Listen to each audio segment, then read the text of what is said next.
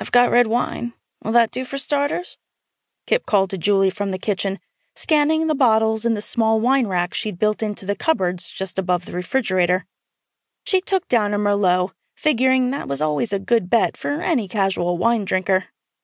One glass, a few minutes of conversation, and she could send for a car to take Julie home.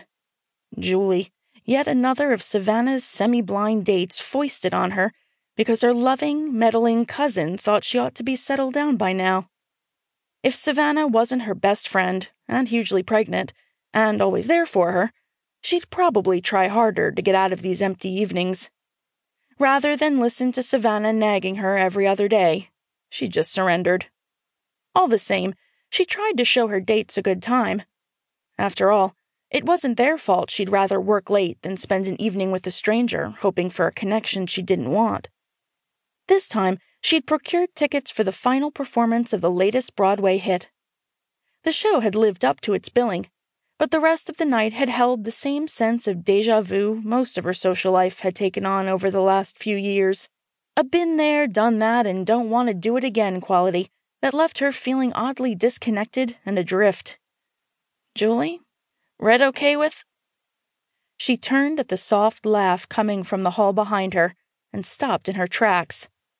A very beautiful and unexpectedly naked woman lounged in the doorway. Julie had looked spectacular in a figure-hugging black outfit that displayed her full-bodied assets to perfection and appeared, if possible, even more stunning without the dress. Julie gave her a confident, knowing look. I was rather hoping we could save the wine until later. Keeping her eyes very deliberately above Julie's collarbone level, 2 very nice collarbones indeed, Kip carefully set the wine bottle on the counter. I think we're...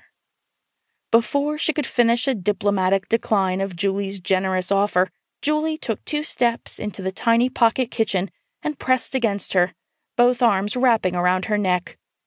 I hope you're thinking what I'm thinking, she breathed, her lips grazing Kip's ear. Kip backed up until her ass bumped into the refrigerator, which wasn't far considering the size of the galley kitchen. Julie followed as if they were superglued together. Her breasts, which deserved star billing, as Kip's brief and inadvertent glance had assured her, pressed against her chest, and a shapely thigh insinuated itself between her legs. Kip's pulse shot up higher than her temperature, which was approaching boiling. Maybe we should take this... Julie's mouth covered hers, her tongue sweeping across Kip's lower lip, her teeth tugging just a little too hard before she pulled away. Yes, the bedroom. A little slower, like some other night, maybe with someone else? I think the bedroom would be the perfect place to start, Julie said, her thigh pressing harder between Kip's legs. Julie, Kip murmured, her nipples tightening despite her reluctance. She wasn't immune to the allure of a beautiful woman, and Julie was that, and disarmingly seductive as well. Plus, the last time she'd had sex wasn't quite a distant memory, but it was disappearing in the rearview mirror. All the same, their signals were definitely crossed. If they fell into bed, then what?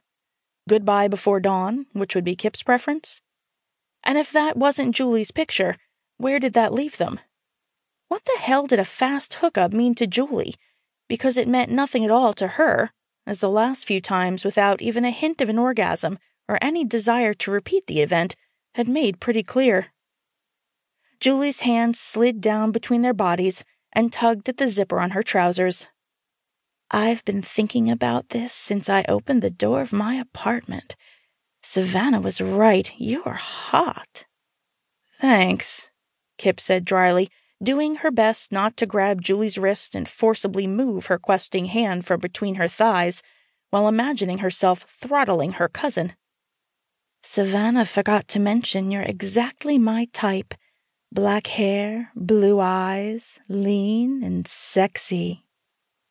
Uh-huh, Kip murmured, finally slipping sideways and backing toward the hallway. Her third-floor apartment in the East Village was big by village standards, but not that big. She had nowhere to run.